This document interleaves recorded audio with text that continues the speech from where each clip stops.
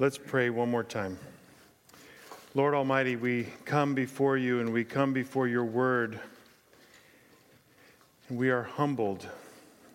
And we ask that you would be glorified by putting your word before us and causing us to hear it and be shaped by it, so that we will give you the glory, we will give you the praise by trusting it and by shaping our lives accordingly, because that indeed is how you would have us to live. Help us, Jesus, tonight by removing from us the distractions, by forgiving us of our sins so that we can hear and obey. In Jesus' name, amen. After 35 years of opposition by PETA, Ringling Brothers Circus announced that they are suspending their elephant acts. The circus owns a giant refuge in Florida, and the 15 remaining working elephants will join their 40 brethren over the course of the next 3 years.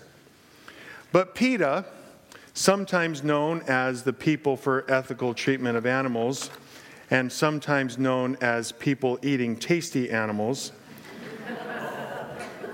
has been far less successful in eliminating the elephants in our rooms. The elephant is in the room every time we refuse to acknowledge our glaring sin, the sin in our hearts, and choose instead to blame someone else or to shine the spotlight on someone else's issues. And tonight, we are going to see how the elephant was let into the room at the beginning of Matthew chapter 12. Because instead of recognizing what was staring them in the face, the Pharisees preferred to accuse Jesus. And you and I are going to tonight learn to avoid their error when we ask the Lord for 2020 heart vision. So, in an effort to help us to see the elephants that are in our hearts and see the overall flow of this section in Matthew, let's pause to remind ourselves about several facts about Matthew's gospel. And the first is that Matthew is pretty well divided into 5 sections. There's the beginning and the end, and there's these 5 sections, which include beginning with a sermon.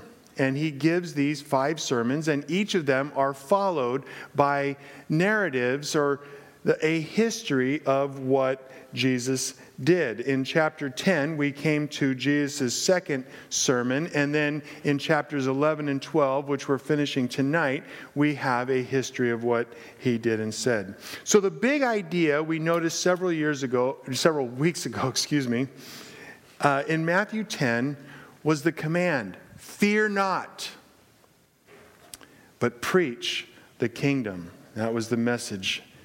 We learned not to be afraid of any human or demonic opposition, but to teach that the power of God to accomplish his will is available to every single one of his believers. Chapter 11 and 12 then demonstrate God's power that is available to us and to teach us how we can appropriate it.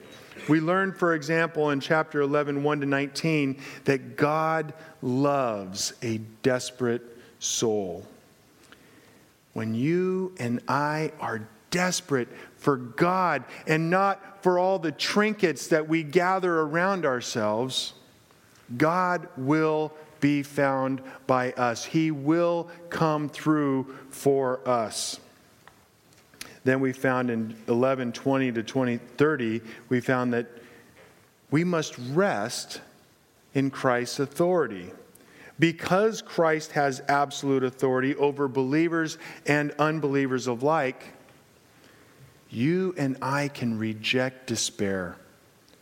We don't have to despair in this world. Though everything is collapsing around us, we have the God who is in absolute authority. Then, staying with this theme of rest and resting in Christ's authority, Matthew relates the story in chapter 12, 1-14. And in there, Jesus heals a man on the Sabbath. And so immediately he gets hit by opposition. The end of that opposition we're going to read about tonight. And our big idea of that passage was rest by remembering rightly. This was all about the Sabbath and how Christians can and ought to incorporate the ideas about the Sabbath into our lives. The next one, in Matthew 12:15-21, we saw how Christ fulfills several Old Testament prophecies. And we find that him teaching this powerful biblical truth, and that is the emptied self satisfies better than the esteemed self. The Pharisees replied to this teaching by attacking hard. And last week we saw in 12:22-37, we need to fill our hearts and our minds with good so that we can steel ourselves against the relentless attack of those who hate Jesus and those who love him. And in tonight's passage, we will conclude this narrative portion, and we'll find that Jesus' honeymoon, so to speak, is over.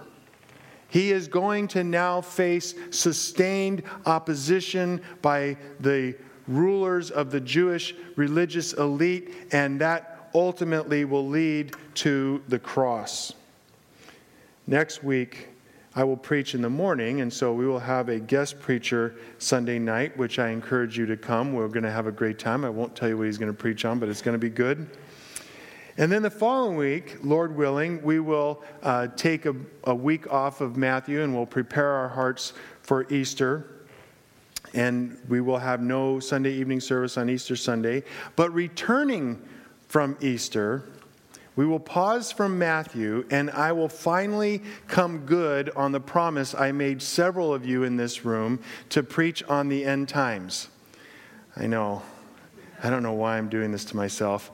But several of you asked me, and I said, okay, when my doctorate's done, then we'll dive into that. So we're going to do that starting right after Easter. And so please do pray for myself and pray for you as we go into that. And ask as we get there for 2020 heart vision.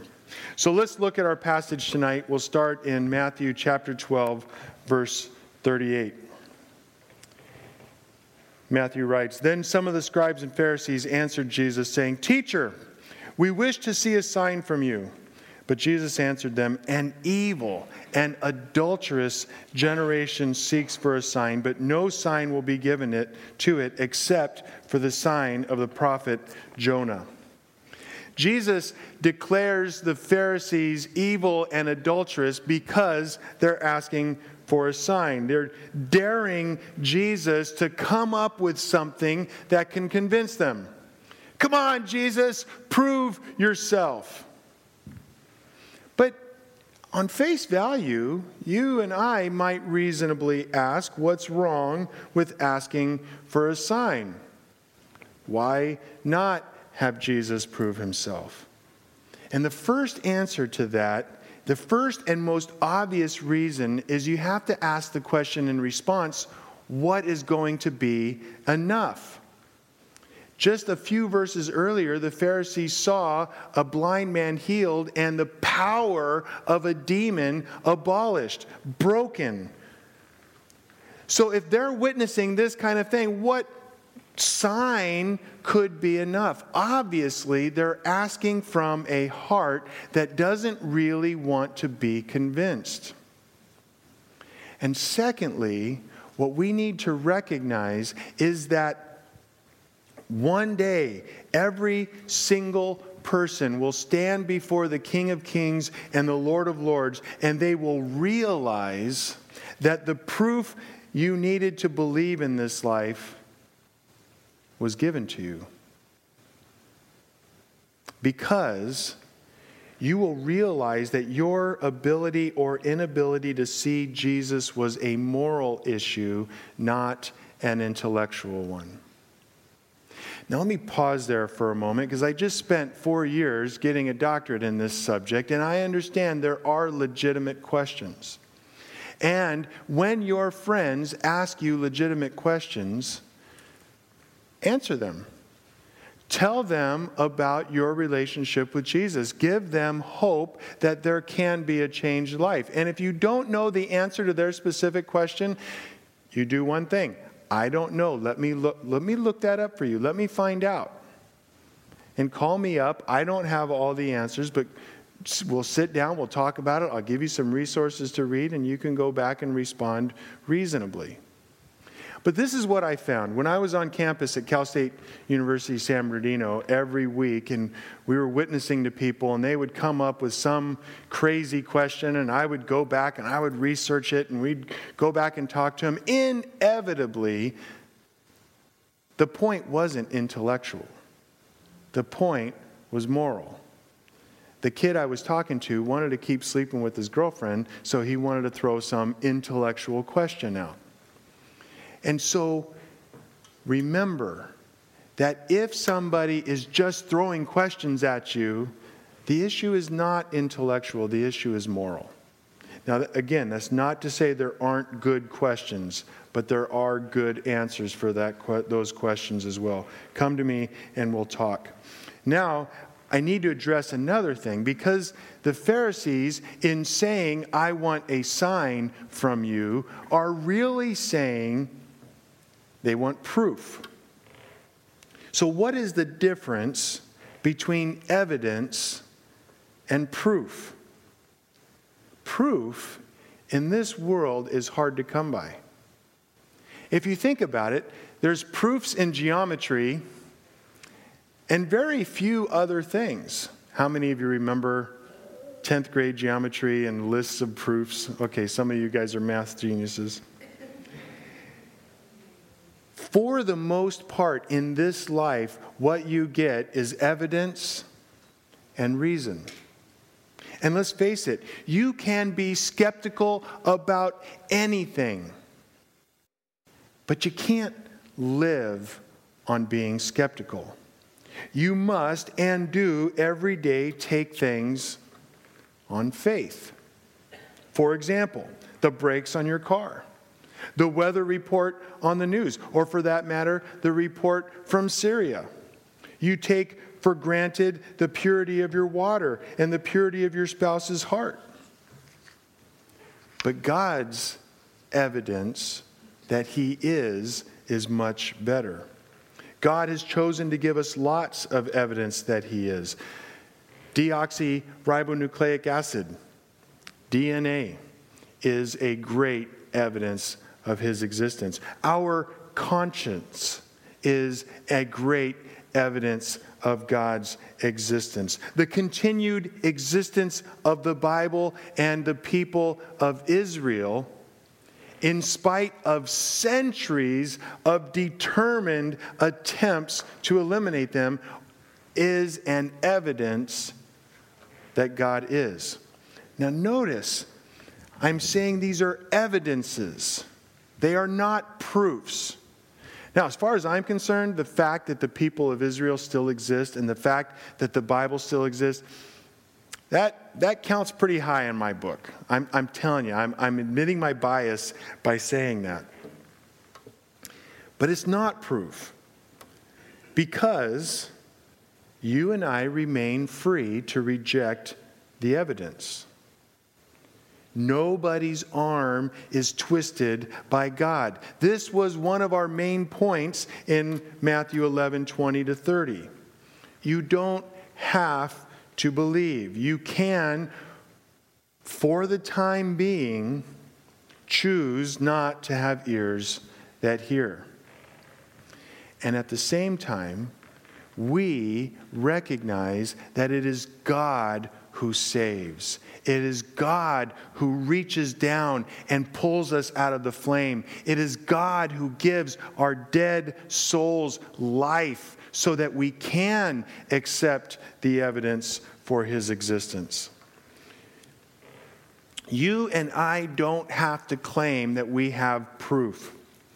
We have evidence because Jesus claims here in verse 39 that we have enough. And He has allowed us to choose, and very often to remain stubborn. So, in light of the stubbornness, Jesus tells his accusers that he will give them a sign. And what is that sign? Verse 40. For just as Jonah was 3 days and 3 nights in the belly of the great fish, so will the Son of Man be 3 days and 3 nights in the heart of the earth. Excuse me. The men of Nineveh will rise up at the judgment with this generation and condemn it, for they repented at the preaching of Jonah, and behold, something greater than Jonah is here. Jonah died, and he rose again. Now, obviously, he didn't literally die, but he metaphorically died by going in that great fish. By the way, could you imagine that? Could you imagine being in the gut of this fish? If you don't have kids or they came along too late after VeggieTales, you need to watch the VeggieTales about Jonah. Get it on Netflix or talk to somebody who gets it. It is really funny. Sorry, back to preaching. Likewise, Christians die when we go under the waters of baptism and we rise again. Now, these are signs. These are demonstrations. They are metaphors of reality. And the reality in this case is that Christ literally, physically died, and he literally, physically rose from the grave. Amen. Thank you. And if Nineveh and 21st century pagans like us can consider these realities and repent, then the first century Jews who witnessed Christ's miracles ought to have recognized also that something greater than Jonah is here. Furthermore, Jesus continues his analogy in verse 42. Where he says, the queen of the south will rise up at the judgment with this generation and condemn it, for she came from the ends of the earth to hear the wisdom of Solomon, and behold, something greater than Solomon is here. We go back and we read the story in 1 Kings chapter 10, and the queen of Sheba marched a whole retinue all the way up to Jerusalem to meet the wisest, merely human man who ever lived. And as wise as Solomon was, until of course he married a bunch of ladies, never mind, we won't go there. Jesus is far wiser. And the implication is the queen would have traveled farther to get to the wisdom of Jesus. And the Ninevites and the Queen of Sheba will condemn the generation that crucified the Lord of glory because, like the first century Jews and like the 21st century pagans, they vaguely saw the glory of God through his imperfect messengers, Jonah and Solomon, and responded. They repented by turning from their normal activities and looking and seeing the glory of God. And they said, I want that. And thus, those who knowingly reject Jesus in the first or 21st centuries will be contemptible, because they rejected a much more glorious light than Solomon and Jonah. Ask for 2020 heart vision, so that you don't fall into the same contemptible trap that they did. Make no mistake, hell is populated by the contemptible who are so in part because they thought too much of themselves and they refused to recognize the elephant in their heart. Do you realize that sometimes you and I let elephants in our hearts? It begins, as all things do, relatively small, apparently, or at least to ourselves, insignificant. a pet sin that's really not as bad as her pet sin, or a willfulness that's not nearly as bad as that guy over theirs. A willingness to excuse ourselves from daily time with Jesus. And this pet sin grows until it is a 12-foot tall African elephant.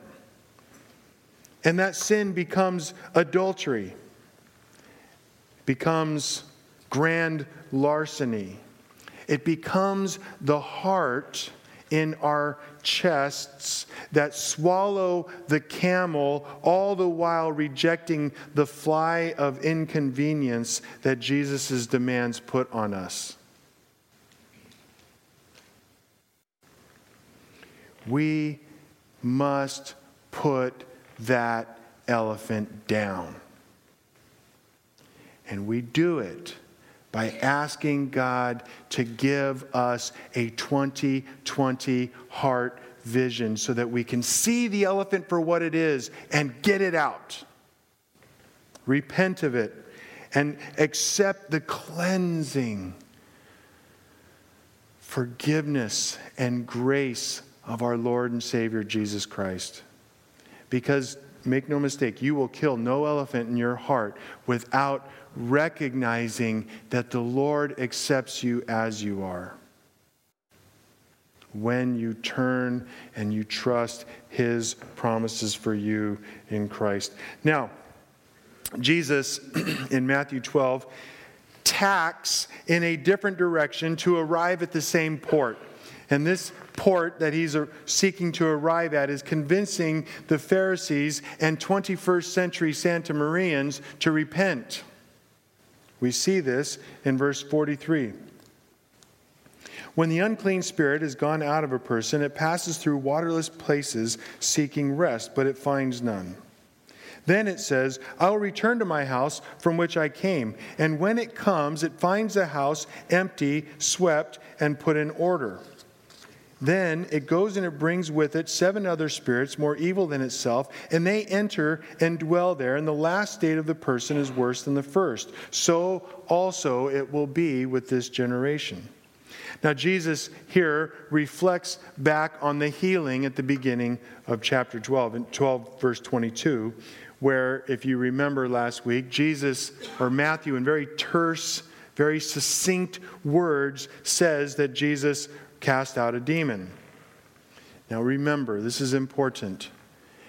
Every passage in the Bible always only has one meaning. Now it has many interpretations, and we may not exactly know what that one meaning is, but in this case I think we do. It seems pretty clear that what Jesus is saying here is that this generation, the one that crucified him, is like a man who had a demon cast out of him, but then that man did not repent and turn to God. And what will happen? Because he doesn't submit to the Lord, he will be reoccupied by even worse demons and be in an even worse state. Those who saw the miracles of Jesus and chose to reject him were going to be in a worse position than if they had never seen him. This generation had an opportunity because the fullness of time had finally come, but they lost it. They rejected that opportunity. Rather than rejoicing in their reprieve, they trusted in moralism as opposed to God. Now let us not lose sight here of the fact that this generation pictured by Jesus includes all the people up until this very day. Today. Right now, where you are sitting. Jesus made it clear that the generation that crucified him is every generation that willfully rejects him in favor of their own self-centered projects, that seeks to push Jesus away until they cannot push him away anymore because he has returned.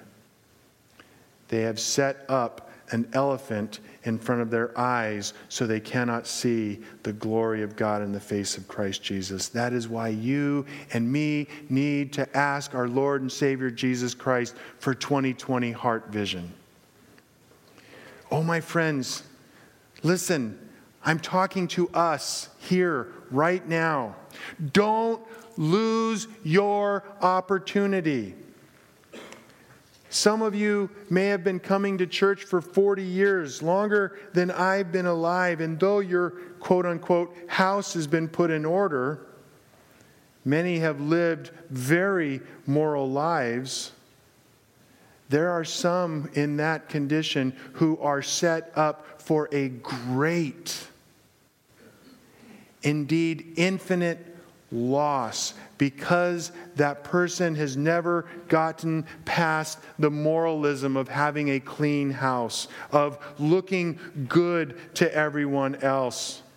They've never left that. Aren't I so great for teaching Sunday school or coming to church every Sunday in favor of having a relationship with Jesus Christ? Ask the Lord to open your heart. Beg Him to give you 20/20 vision so that you can see the glory of God in the face of Christ Jesus. And put that elephant down once and for all. Now there's some more. There's some more people in this room. Maybe you're not the pretend Christian that's been coming to church forever.